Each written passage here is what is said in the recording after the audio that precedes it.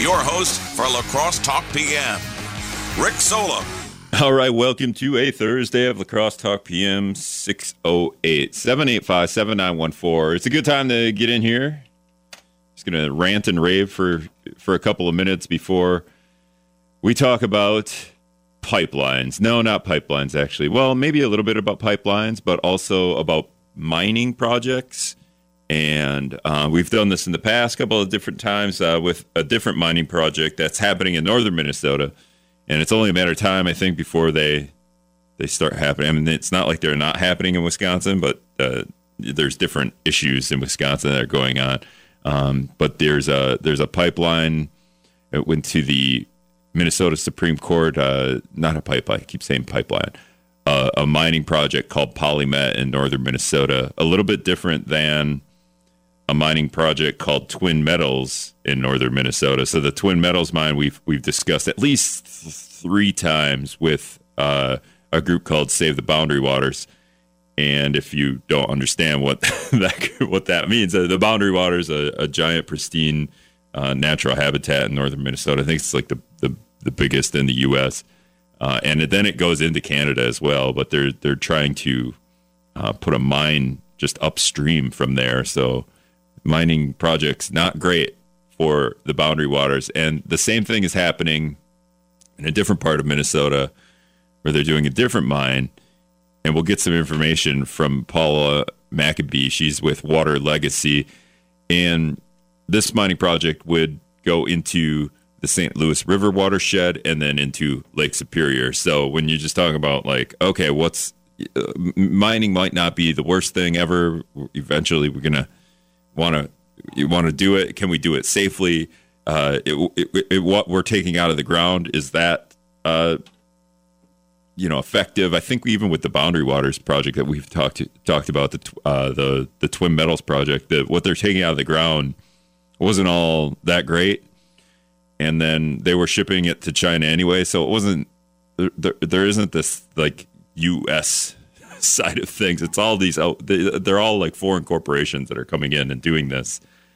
So it's all a little itchy, and then all that stuff, that the runoff from mining pollution, where does it go? Is it safe? And some of the issues with the mining project we're going to talk about here in a little bit is just the lack of transparency with our government, with the Minnesota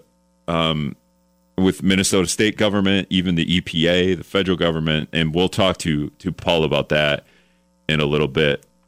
608-785-7914. I should turn the talk and text line on. There we go.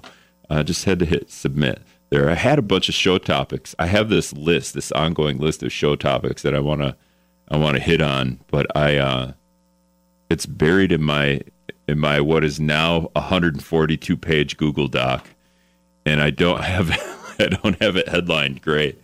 So I'm a little upset at myself for having like disorganization because I had some funny show topics, and right around Christmas,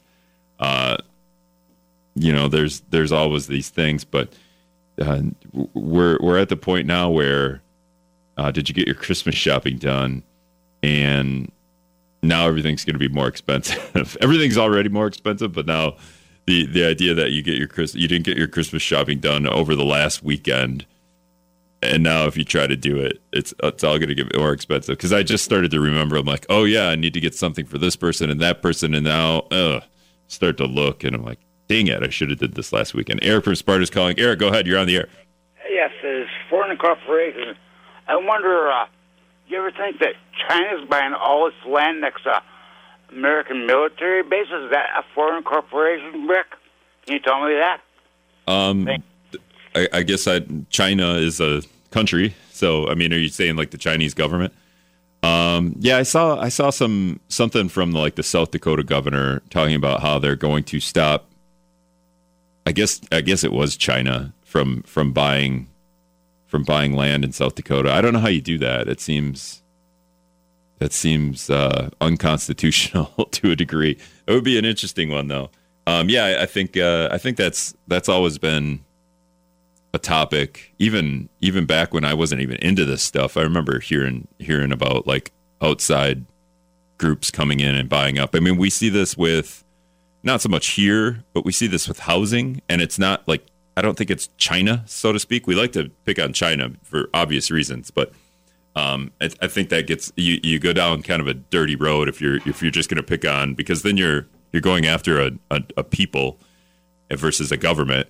But we see this with corporations in terms of buying up housing and then charging like enormous amounts of money for the rent, and then not selling it, right? Like the housing is for sale, and then they buy it and turn it into rental properties, and then because they own all the rental properties, they can charge what they want, right? Because then rent is scarce, or rental properties are scarce. So we don't see that a ton here, I don't think, but we also don't have a ton of rental properties. I mean, we probably have a ton of rental properties, but there's only so much space in La Crosse to do that.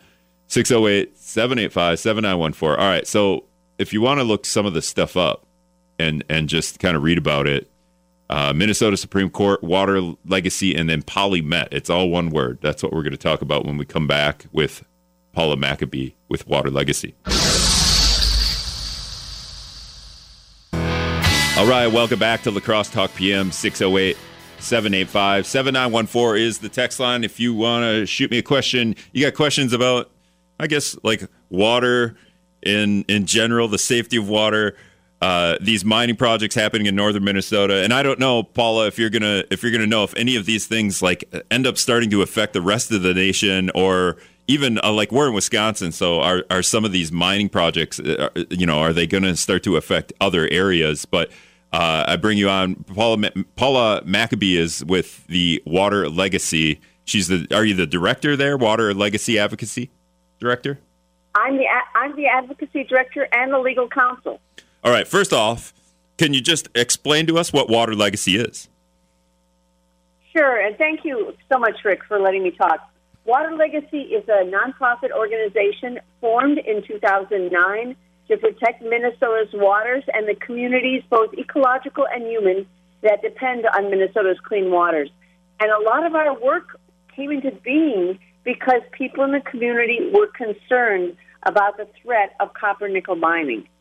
And the concern about copper-nickel mining and the Minnesota regulators' inability to protect water in the face of the money and power of the mining industry, in my opinion, it has grown rather than diminished, even though we have had many legal successes since 2009. All right, so this is not a new issue. So is the polymet project that's going on in northern Minnesota, has that been something that you've been fighting since 2009? Absolutely, and polymet began its environmental review process in 2005.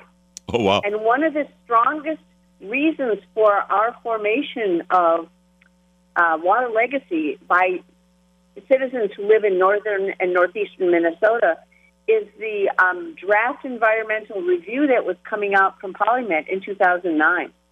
Okay, so we've been doing this for, well, let's see here, 2005, so almost, 17 years? That seems like a long time. That's a long project for a company to want to pull stuff out of the ground. Well, let me give you a little background so people can understand that it has taken so long because polymet is really a poor quality project. In 2009, they put in their initial environmental report, and the Environmental Protection Agency gave it probably the lowest rating that's possible, both that the analysis was unsatisfactory and that the environmental impacts were unsatisfactory. All right. And so polymet then cut a deal with the Army Corps and the Minnesota Department of Natural Resources about the framework of their project, and it really hasn't changed much. And then they finished all their. They went through a huge process with basically 100,000 comments, most of which were against, and hearings, and then they basically didn't change anything that they had agreed to back between 2010 and 2013. The only problem. They submitted their paper to the teacher. The teacher gave them what? What would you say the grade would have been? A C-, and D and F? No, it would have been a flunk. Oh, they would have failed. And then the teacher goes, you know what? Here's your paper back. If you edit it, add some context, maybe we can get you a passing grade. And they got the paper back, edited it, and submitted it again, but they didn't really edit it, so they failed again. Essentially, they submitted the same work. They submitted they between their initial environmental impact statement and their supplement and their final. They made only minor cosmetic changes because they basically got some of the agencies to say, these are the very few changes you have to make, and then we'll stand by you. And that was really prior to most of the public comment, and certainly the experts in the public and at the tribes going into the analysis in detail. So what this is, the first part of this analysis is that the project wasn't good enough when it was initially proposed, and it wasn't substantially better by the time the final environmental review was done in 2015. All right. And then the second stage of the history that's really important to realize is that in 2015 they came out with a final environmental impact statement, and in 2018 they issued their permits. And I think PolyMet assumed that their permits would just sail through and then start digging and polluting the water and destroying the forest and the wetlands. Well, can we go there for a second? Paula, can we go there for a second? Because you're setting it up, and I should have done a better job of setting up what you're setting up. Is there's a company called PolyMet, which is owned by another company called Glencore, right? That is absolutely correct. And Glencore is based in, one of them is based in South America, or maybe both of them are. Where's Glencore based? Glencore is based in Switzerland, and it has been prosecuted around the world for corruption and bribery, including in England and in Africa. And they are the majority owner of PolyMet, and they have the power to call the shots. They have between 75 and 80% now, I think, is the number of ownership they have. Yeah, and it's $1 billion corporation, right, essentially? Oh, $100 billion corporation. All right, so that multinational. So that company is running a PolyMet mine in northern Minnesota. There's also another company out of South America, I can't think of where they're out of. It's owned by, it's like Anglicor, something like that. And there's another mining company near the Boundary Waters that's also controversial. Also another outside group trying to come into Minnesota, an outside country, an outside corporation from another country. And we were kind of talking about this before you came on, but and they're trying to mine upstream from the Boundary Waters. So what is PolyMet? The mining project that PolyMet's trying to do is upstream from, I think, the St. Louis River watershed, which then flows into Lake Superior. Can you just define what PolyMet is doing and the problems that are arising from the mining project that they're proposing? Well, what PolyMet is proposing to do is to dig a huge open pit mine in the headwaters of the St. Louis River. And the St. Louis River is Lake Superior's biggest U.S. tributary.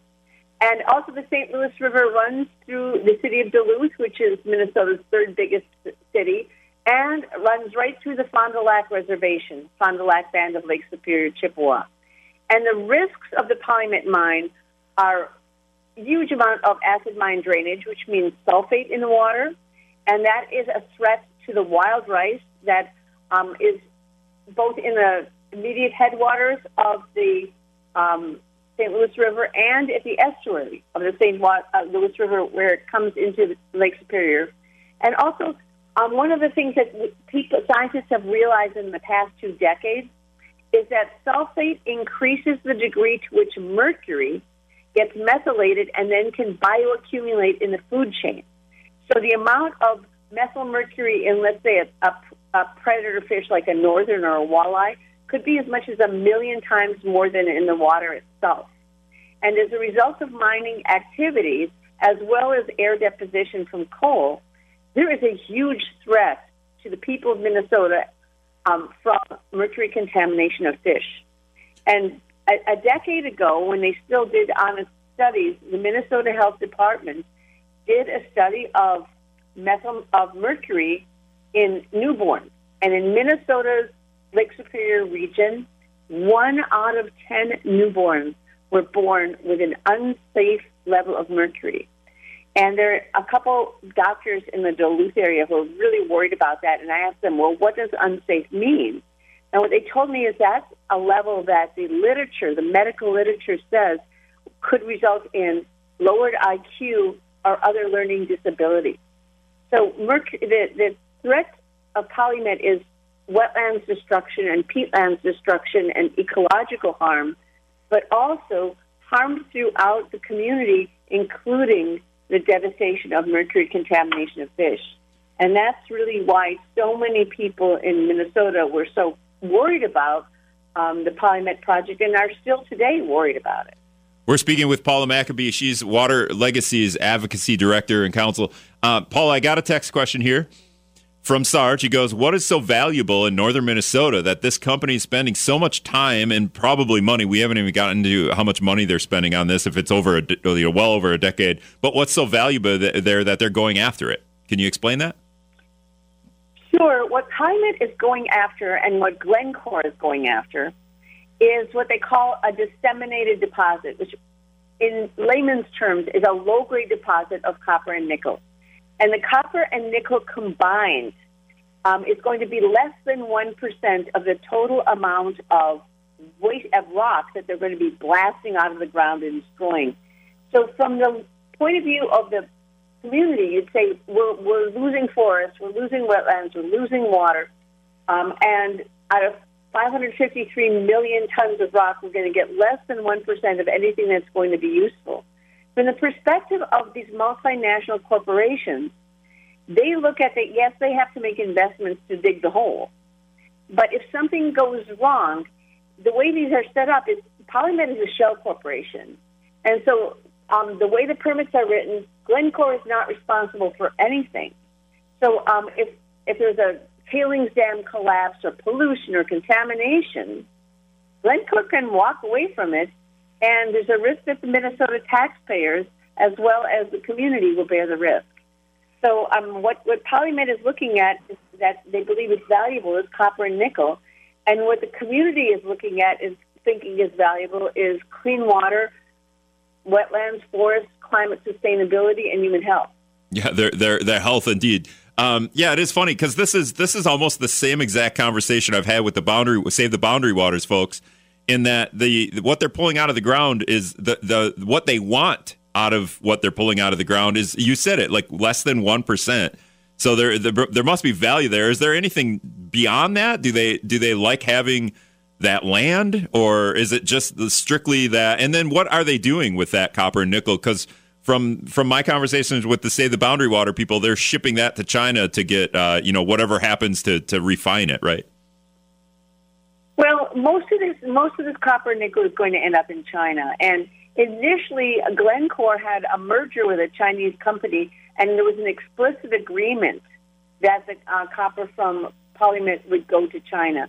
That agreement may have lapsed because of how long it's taken the Polymet to get their project underway, and from the perspective of actually going beyond permits to destruction, unlike some of the pipeline projects, Polymet is still, its permits have been reversed as inadequate. The permit to mine has been reversed as inadequate. Parts of the water pollution permits have been reversed as inadequate. The wetlands destruction permit has been suspended because of the concerns of the Fond du Lac Band downstream reservation. So this project isn't going to happen anytime soon. And to some extent, it might just be that Glencore's a huge company. They just want to monopolize resources. And their history shows that they have gotten away with projects that do not satisfy best technology standards, that do not pay union wages, and I don't think Minnesota's going to be any different. All right, we're speaking with Paula Maccabee. She's the Water Legacy Advocacy Director. And when we come back, Paula, you were in front of the Minnesota Supreme Court yesterday, right? Or today? Yesterday? Yesterday, that's correct. All right, we'll get into what they heard your argument when we come back.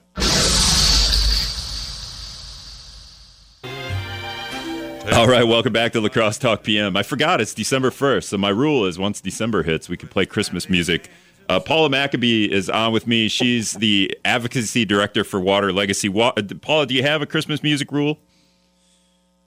I don't have a Christmas music rule or a Hanukkah music rule. Anytime you want to play something is okay with me. Okay, well, I feel like you're kind of going after the rule makers here in a way with Water Legacy. I feel like maybe you guys should have a policy about Christmas music, because if it's June, and somebody in the office decides they're going to play Christmas music, you're going to have a problem with that. I'm not sure about that. It would depend on the specific music and whether I liked it. All right, so I have Paula on to talk about the mining project that's happening in northern Minnesota from a company called Polymet, which is owned by a company called Glencore, which we learned is a company that's based in Switzerland, and a company that's wants to mine northern Minnesota, and essentially the same thing that's happening near the boundary waters. Send that the little bit of stuff that's useful out of the ground, and send that to China to be refined. And a company, maybe eventually, it sounds like this project's been going on so long, or been trying to go on so long, that they probably don't even know what they're going to do when they get the stuff out of the ground. But it's been called a copper nickel mine. It's also been called a sulfide mine. So first of all, and I'll get to maybe why people in southern Wisconsin should worry about a mining project in northern Minnesota, except for the fact that Lake Superior is a natural habitat, and if it's going to pollute Lake Superior, that should affect us. If it's going to pollute the boundary waters, that should affect us.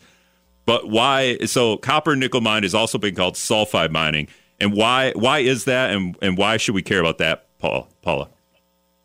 Well, copper nickel mining in Minnesota, at least, or in Wisconsin, is the same ore deposit, is sulfide mining. That's because of the geology. It's not that we're trying to come up with a nasty-sounding word like sulfide and sulfur. The copper and nickel is bound to sulfide. And so when that, in the blasting process and the pulverizing process, when that sulfur is exposed to air and water, it creates sulfuric acid. And that means that it creates pollutants for the air, and in water it has sulfate.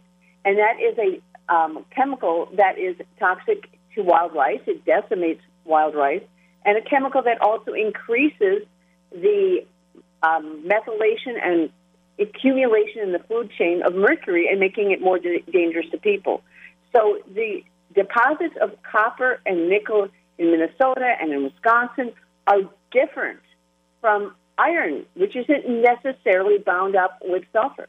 And so this is a riskier kind of mining. And the other thing about Minnesota, and this is true about Wisconsin too, is northern Minnesota is a water-rich environment. It's wetlands and streams and lakes. And the track record of sulfide mining is 100% failure in protecting water quality in water-rich areas. It has either resulted in acid mine drainage or toxic metals or both in either surface water or groundwater or both. So it may be possible to do copper nickel mining in a way that doesn't damage the water in an arid environment, but that simply has never proved to be the case in a water-rich environment like Minnesota or Wisconsin. Yeah, and the problem here, obviously, it's a water-rich environment, but also it's upstream. One potential project is upstream from the boundary waters, which is like 1 million acres of pristine natural habitat, and the other one is upstream from the St. Louis River, and then the St. Louis River watershed, which drains into the Lake Superior, which we don't want to pollute either. Okay, so that is and it sounds like these companies are kind of just are fighting to do this forever, just so that other companies can't come in. So right, they want to. You mentioned it. They want a monopoly on the projects. Well, this is a really big concern because I think that you make two really important points, and that both the boundary waters and the Great Lakes are sort of the world's freshwater resources. And as the climate becomes more uncertain, the necessity for protecting these resources is even more acute. And I guess I see Glencore itself, and, in the Twin Metals, you have other multinationals based in Chile who have the similar track record of disregard of environment and human rights across the globe. having our resources, our precious resources, subject to their profit motive places a lot at risk, both in terms of Minnesota, but also America's water and freshwater resources. These are really irreplaceable resources, our freshwater and wetlands. They took millions of years to create. And we see the potential of having so much of this destroyed in just a couple decades if we don't take action. We're speaking with Paula Maccabee. She's the advocacy director for a group called Water Legacy, a nonprofit that functions up in northern Minnesota, kind of fighting. You kind of built yourself around fighting pollute, right? Like that's kind of where your roots come from. Are there other projects that you guys are doing to fight for, I guess, water quality? Yes, we started out and we naively thought that once we took expert science and we pointed out to the agencies that pollute was going to be harmful to the environment and didn't comply with the law, that pollute would be over. Well, we've been doing this for 13 years, and we're not done. But as a result, what we've also noticed, and this is true in Minnesota, I'm not sure if it's true in Wisconsin, that our agencies keep weakening the water quality standards in order to make it easier to permit these dangerous projects. So we actually spent 11 years just defending the wild rice sulfate standard, and only last year did we finally get a victory that can't be undone. And so Minnesota's rule, which says you can't have more than 10 parts per million of sulfate because it kills native wild rice, that rule isn't going away. But in addition to pollute, we've been fighting to protect and prevent rollbacks of water quality standards for toxic pollutants. We are also working in alliance with Honor the Earth because we have a lot of concerns about the Talon Metals project, which is another project, and this one would affect the Mississippi River and the St. Croix River. And also really what is the heart of Minnesota's remaining wild rice breadbasket. I mean, much of the wild rice in the area of northeastern Minnesota is vulnerable because of the history of taconite mining. And now that we're looking at sulfide mining, you can see resources all throughout northern Minnesota, central Minnesota for wild rice, and both the indigenous and non-indigenous community are being threatened. Well, now we have a lot on our plate, I would say. Well, and I think people are starting to go, what? Wait, they're on the Mississippi. There's another mining project. La Crosse is a Mississippi town, so right across the road from me is literally the Mississippi River. So you were in front of the Minnesota Supreme Court yesterday, and you talked about, okay, you're fighting pollute, but are you also fighting the EPA and also fighting, is it the Minnesota's essential EPA or Minnesota's DNR? How many groups are you fighting within our own government? Well, in this case, in the case of the pollute water pollution permit, we are fighting for regulatory integrity as well as clean water, because throughout the environmental review process, the Environmental Protection Agency, U.S. Environmental Protection Agency, was saying, this environmental review is not good enough to allow permits, but we're going to take care of this with the Minnesota Pollution Control Agency when we get to the permitting process. And they kept documenting all the issues and concerns they had. And then it came time for the permitting process, and they had these phone calls with the Minnesota Pollution Control Agency, and they said, you need to put in end-of-pipe limits to make sure that the pollution is not more than Minnesota water quality standards, and you need to make sure that you're not violating the downstream standards of the Fond du Lac ban. Well, the Minnesota Pollution Control Agency didn't want to hear that, and for the first time ever in Minnesota history, and to the best of our knowledge in the history of this Midwest region of EPA, the state went on a campaign to tell EPA not to submit their written comments saying the permit was no good. And none of the scientists, none of the lawyers, none of the managers who knew anything about water protection wanted to agree with that. But it was the past administration, and they said, we're not going to listen to our own professionals. We're just going to go along with this, and we're not going to submit our comments, even though they were already written. And it was a process of about 2.5 years and a lot of legal work and Freedom of Information Act lawsuits, and we finally got the full record that Minnesota Pollution Control Agency had suppressed these comments. They were some of the strongest comments I've ever seen from the EPA, and the EPA was on the side of the water. And then the Minnesota Pollution Control Agency then deleted all their documents, destroyed the documents that showed that they were basically lobbying EPA politicians. So the case that was argued at the Supreme Court was first about the Minnesota Pollution Control Agency is supposed to be an upholder of the law, not an upholder of Polymet's or Glencore's interests. And so a lot of the argument was about regulatory integrity under the Minnesota Administrative Procedure Act and just plain principles of justice and fairness, that an agency shouldn't be able to circumvent the law and keep critical information secret and then issue a permit without taking it into account. So the first issue that I talked about at the Supreme Court was when an agency acts unfairly, unlawfully, and arbitrarily, they shouldn't be rewarded. And then there were sort of two technical legal questions. One is that the law required both the Federal Clean Water Act and the Great Lakes regulations that are just for, Lake Superior and the other Great Lakes, that those laws all required strong end-of-pipe limits on pollution. And this permit kind of stands out because it doesn't have them. And then the other issue is Minnesota has, and this may not be true in Wisconsin, but Minnesota has really protective rules for groundwater. And they, at the very least, would have required liners under all the toxic pollution like the tailings and the waste rock. And Polymet wasn't required to do that. So there's three issues. One, the agency did wrong, and they shouldn't be able to benefit from that. Two, the permit needed strong end-of-pipe limits. And three, the permit wasn't legitimate, and the Polymet didn't have a right to put pollution straight into the groundwater when there are technologies that would have prevented that.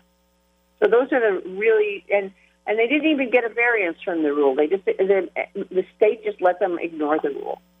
So those are the big issues, and as you can see, these are issues about protecting water and communities, and they're also issues about protecting a regulatory process so that the laws are followed, and the big boys have to play with by the rules just like the little guys. All right, so the federal EPA, the Environmental Protection Agency, had some negative comments or negative science on what the Polymet mining project in northern Minnesota how it was going to affect the area. Is that right?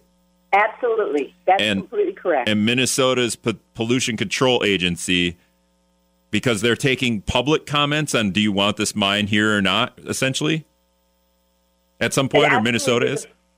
And so that's how it works. And so what happened there is Minnesota's Pollution Control Agency didn't kind of put forward the EPA's science on how bad this would be for the area, and therefore affecting what the public comment would be? Well, what Minnesota Pollution Control Agency did is they went over the head of all the scientists and lawyers to the political appointees, and so the EPA had written its comments and never sent them to the Pollution Control Agency. And the Pollution Control Agency knew under the law that if they got those written comments, they would have to put them in the record, and they'd have to give them to citizens like Water Legacy who asked for them in Data for Access Act requests, and the press would get them, and then they'd have to respond to them in writing. Mm-hmm. And that would have made it a lot harder to have a weak, inadequate permit. And so the MPCA did not want that, and EPA's political appointees went along with it. And interestingly, the program manager from the EPA, a really good guy, solid guy, he insisted on reading his comments and the comments of his whole team almost verbatim to the staff at the Pollution Control Agency. And we know that because a district court judge in an unusual proceeding requiring investigation that we managed to get required the staff lawyer to share his notes. And they were just really good notes, and they had every single issue. And still, our state agency simply ignored EPA's warning that the permit was too weak and that it violated the law. All right, so it sounds like we need some heads to roll. Who do we blame? But okay, are any government entities doing anything to kind of impose some rules on these mines? Because it sounds like these mines aren't great for our area. Maybe they're great in the middle of the desert if there's stuff to mine there. I don't know. But are we doing anything to wrap up here, Paula? Are we doing anything in the government to kind of impose some rules? There are two things that need to be done. One is just stronger standards for mines, period. And there's a lot of talk going on and so forth, no action. The other thing that needs to be done is more respect for tribal sovereignty and tribal involvement in these decisions and considering what the impacts would be on tribes. And I believe the EPA is beginning to make real change in that area. And I'm hopeful that will trigger the kind of respect for human beings and respect for nature that is necessary.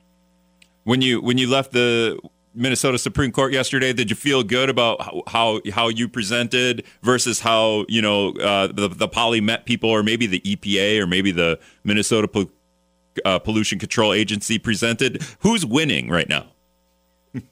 What was the score after you left yesterday? There's no way to know what the score is until the Supreme Court makes a decision. I felt our team did a really good job.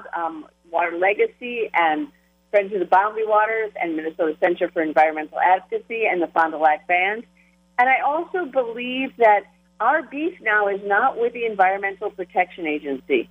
Our beef right now is let us change the way the state of Minnesota does regulation so that it actually protects people. And I have to say that the whistleblowers at EPA and the EPA manager who came and testified are a big part of the reason why we even have a chance to protect Minnesota water today. How do the communities around these mines feel? Because I often hear that a lot of jobs will come to these communities, and therefore we want these mining companies coming in. Well, the communities are really divided. Because in Minnesota, there are community members who rely on fish and wild rice for subsistence, both native and non-native. There are many jobs that depend on recreation, and there are many people who are moving to northeastern Minnesota with money and operating either more innovative businesses, such as solar panels, or operating remote businesses because of the beauty and the healthiness and the wonder of the environment.